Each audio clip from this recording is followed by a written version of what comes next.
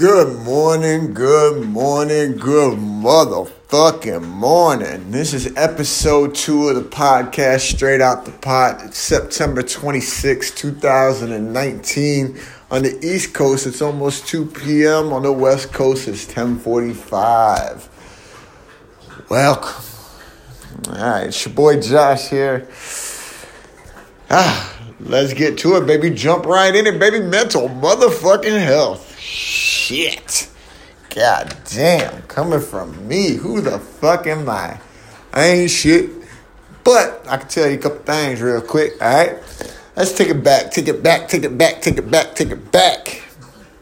First diagnosis, age 5, 1997.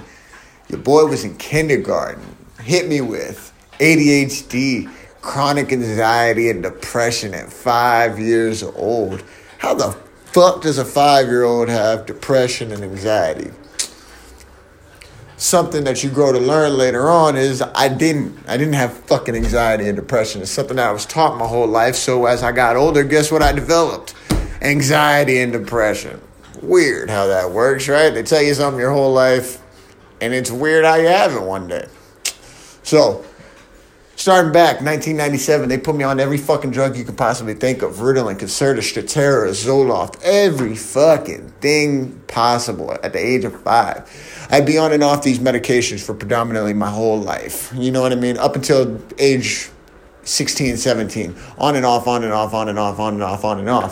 Some things that I came to notice while being on and off these medicines is that when I was on these medicines, I was a fucking zombie. I lost all my creative process, lost my personality, lost fucking everything. Just a fucking zombie, total, inside and out. Didn't do shit. Became extremely aggressive, crazily aggressive because of these medicines. I don't know what it was that these fucking things did, but I became crazy aggressive. And that's not me in general. Some people that know me from back in the day will be like, yeah, nigga, that's you. But that really ain't me. I'm really a lighthearted person, very, very kind, very, very soft. I'm a soft-ass bitch. I'm the hardest soft-ass bitch you ever met in your life, all right? But growing older, I'm going through these things. I was always so angry.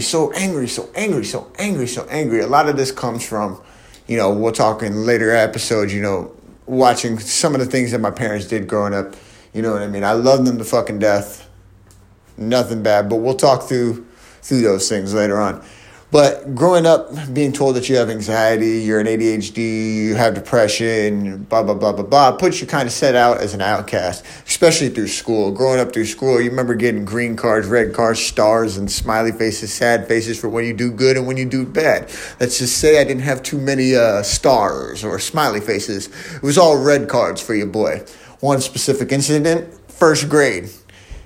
Everybody is studying, doing their studying, getting ready for a test. But I already listened to the teacher, so I don't need to study. I already listened to what you said, so I'm ready to take this test. I got bored, so I jumped up on my desk, tied my fucking shoes to it, and I jumped off that bitch right in the middle of the class. For people that know me nowadays, totally can see it. Very easy. Something that I would totally do. There's no doubt about it. I have this weird thing with climbing up on things. Last year, almost got arrested for climbing a crane in the middle of Denver. Whatever. Past that. I was always an out student. Like, I always passed every test, but I never got good grades. Never did homework, never did schoolwork, because I thought it was fucking boring. You tell me once, I'll remember. Tell me once, I'll remember. Tell me once, I remember. If you teach me something, I'll remember. I processed all the information that they were teaching me so quickly, and I would retain it that I wouldn't have to study for anything. So every time I took a test that I passed, my teachers would think that I was cheating. So I was a horrible fucking student just because the teachers didn't believe that I was making all these good grades on all my tests.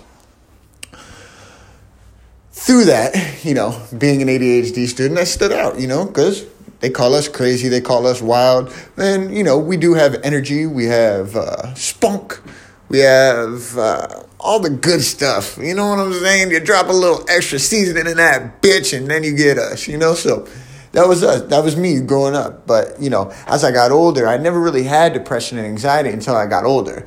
that's when it really all started kicking in, as I started seeing things and I started making so much worry and just so much worry, having anxiety attacks day to fucking day, where it feels like somebody's just beating my chest in with a sledgehammer till I can't breathe. Just can't fucking breathe. Just standing there, can't fucking breathe, right? Or having so much anxiety that I want to go out of my house and I want to go do something, but I'm stuck because I can't stop thinking. I'm so worried about everything that's going on in my life, you know. The struggles of worry is where we find anxiety the most, right?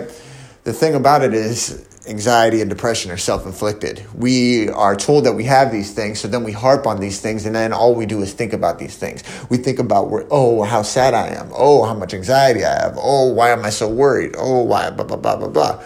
You know, through that anxiety, boom, I can tell you something right now. They'll tell you, oh, you're supposed to breathe. And you're like, motherfucker, yeah, I'm just supposed to breathe my way out this anxiety attack.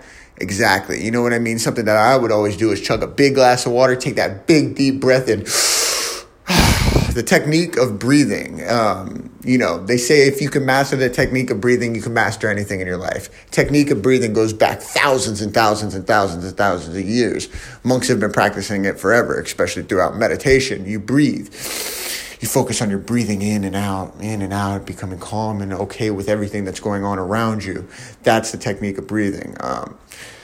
Anxiety is caused by worry, and how much you're thinking about what's going on. But if you're okay with every result in every situation and understand that it's meant to happen for you to learn and grow, you'll be okay. You don't have to worry so much about when your rent's coming up, the things that are happening. There's probably been so many times that you were about to miss rent, but you fucking made it through. You were going through these situations, but you fucking made it through.